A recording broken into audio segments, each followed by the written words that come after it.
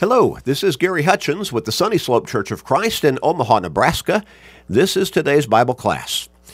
What a great time for us to get together each day for just a few minutes, a short Bible study, about 13 minutes each day, 7 days a week.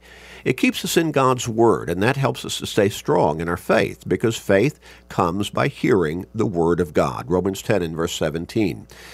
But it also helps keep us with a more spiritual mindset, to be able to deal with life every day and focused on our relationship with God. And that's important for us to develop that and maintain that mindset. Now, you know people in your life who need to change their thinking, their focus, don't you? They need to start thinking about their relationship with God and their soul's salvation. Help them by sharing these short studies with them every day, through Facebook friends, text messages, other technological means, with your family members, friends, work associates, neighbors, with literally everybody you can. Help them get into God's Word and grow in their faith, and again, perhaps even turn to God. Help them to start thinking about their soul's salvation. What a blessing it will be to help them get to heaven. A wonderful blessing for them, but also a great blessing for you. So make that commitment and start sharing today and every day with everybody you can. Well, we're going to get back into our line of thought and study, asking the very profound personal question: are you neglecting your soul's salvation? We need to be open and honest with ourselves, because God already knows the answer. We may be fooling a lot of people around us. We may even be blowing a lot of smoke before our own eyes, but God knows the answer, the true answer, and we need to open our eyes, blow the smoke away, and really do some self-examination. Are you neglecting your salvation? We looked at the first couple of really basic fundamental ways in which people neglect their salvation. First, we talked about how some people, in fact, a great many people, I would say most people in the world right now, according to what the Scriptures say. Jesus said in Matthew chapter 7, verses 13 and 14, that few are walking down the pathway of truth that leads to eternal life. And most are walking down that broad highway of eternal condemnation that leads to eternal condemnation in hell. Well, again, Matthew 7, verses 13 and 14. In verses 21 through 23 in that 7th chapter of Matthew, he even goes on and says there are a whole lot of people who call themselves believers in him and followers of his. Now, we would probably relate that down to simply call themselves Christians today. And he says, no, not only are they not with me, they have never been with me. I've never known them. He identifies them as evildoers or transgressors, and he rejects them. And so their end is eternal condemnation. Well, you see, we're not supposed to follow Jesus some way, or not supposed to follow Jesus some way that we make up that makes us feel comfortable and good within ourselves, but it's not in keeping with God's way, communicated to us in his Word, the Bible. We need to follow Jesus God's way. We need to follow those instructions and those teachings. But a whole lot of people, they claim to be Christians, they claim to be followers of Jesus Christ, and they'll shout it loud and long, but they have not come to him his way. And so in verse 21 of Matthew chapter 7, Jesus said, "Not everyone who says to me, 'Lord, Lord,' shall enter the kingdom of heaven, but he who does the will of my Father who is in heaven." So we must follow God. We must follow Jesus God's way, again, as instructed to us in his Word, the Scriptures, the Bible. Well,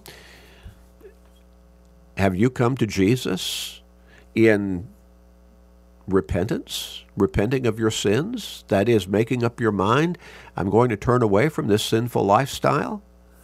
Have you come to him confessing his name openly as the Son of God and your Lord and Savior?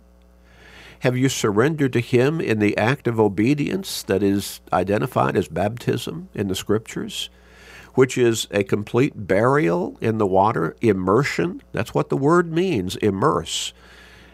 And at that point, The blood that he shed on the cross cleansed you of the guilt of your sins. Acts chapter 22 and verse 16. Why are you waiting? Arise and be baptized and wash away your sins. Have you been baptized and at that point understood that you came to salvation in Christ, as Jesus told the apostles to preach? In Mark chapter 16, verses 15 and 16, he who believes and is baptized shall be saved. Did you understand that it was at that point that you come into Christ? Romans 6 and verse 3, Galatians 3 and verse 27. Now, a whole lot of people go through something they have described to them as baptism, but it's not a burial in the water. It's a sprinkling or a pouring, or maybe having as a baby having had somebody rub some water on their forehead and call it baptism. But none of those is what the word means. It means immerse. A whole lot of people have been immersed in water, but they were told that they were already saved. They were already forgiven before they were baptized. That's not what the scriptures say baptism is for. Baptism is for the remission of sins. It is to have our sins washed away. Acts 2 and verse 38, Acts 22 and verse 16. And it is to bring us into Christ. Romans 6 and verse 3. It is to bring us to the point of salvation in Christ. Mark 16, verses 15 and 16, and 1 Peter 3 and verse 21. Baptism doth also now save us. It is that crossing over point from having been lost in our sins to having been forgiven and cleansed of our sins through the blood of Christ.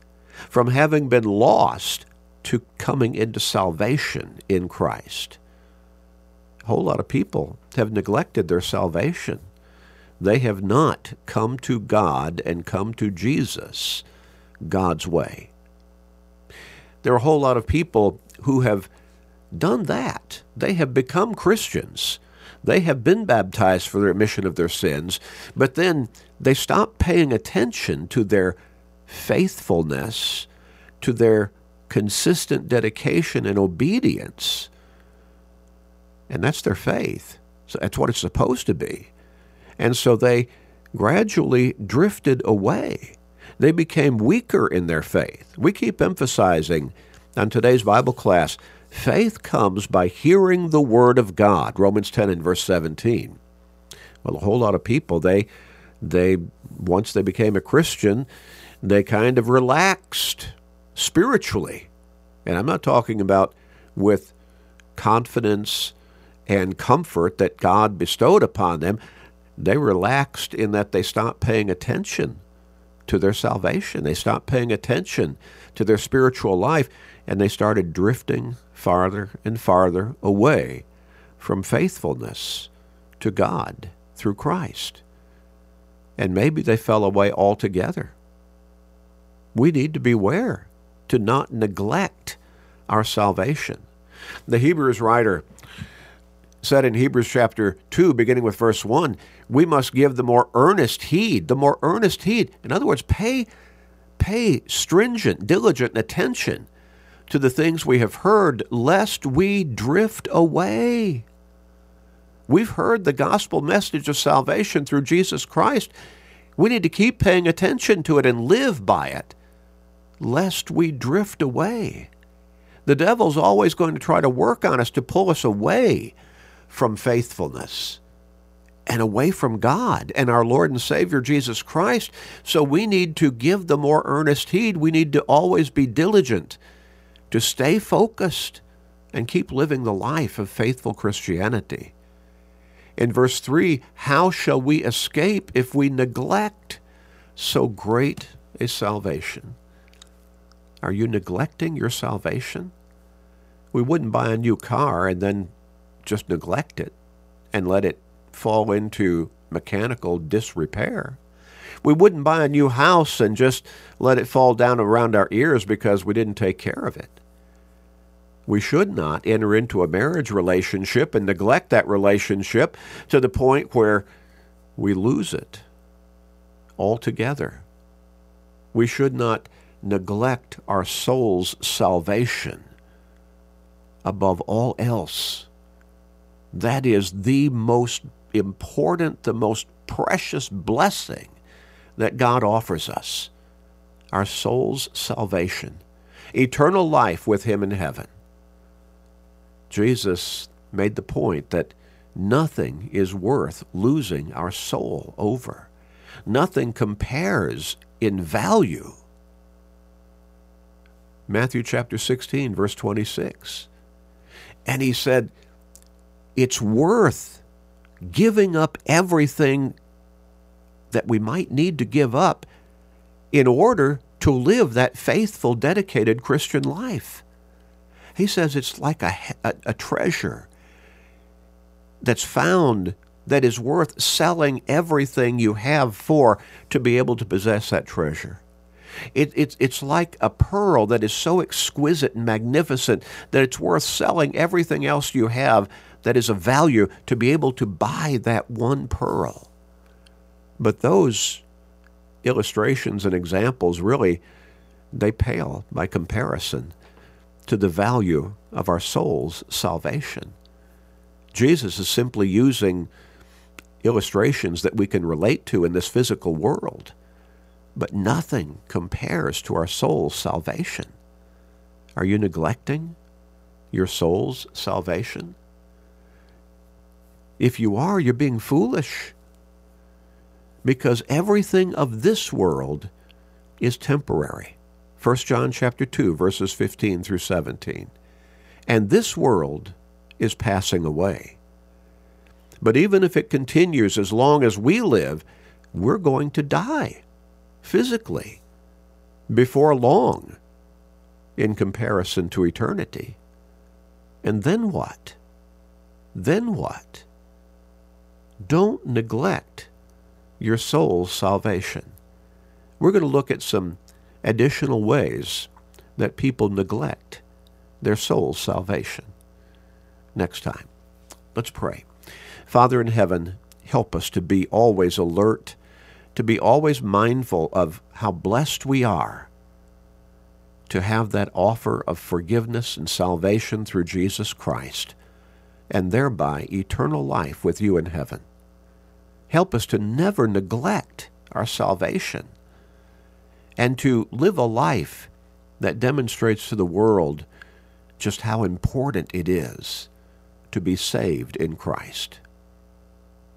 Please guide us, Father, along these lines. Please forgive us, gracious Father. In Jesus' name we pray. Amen.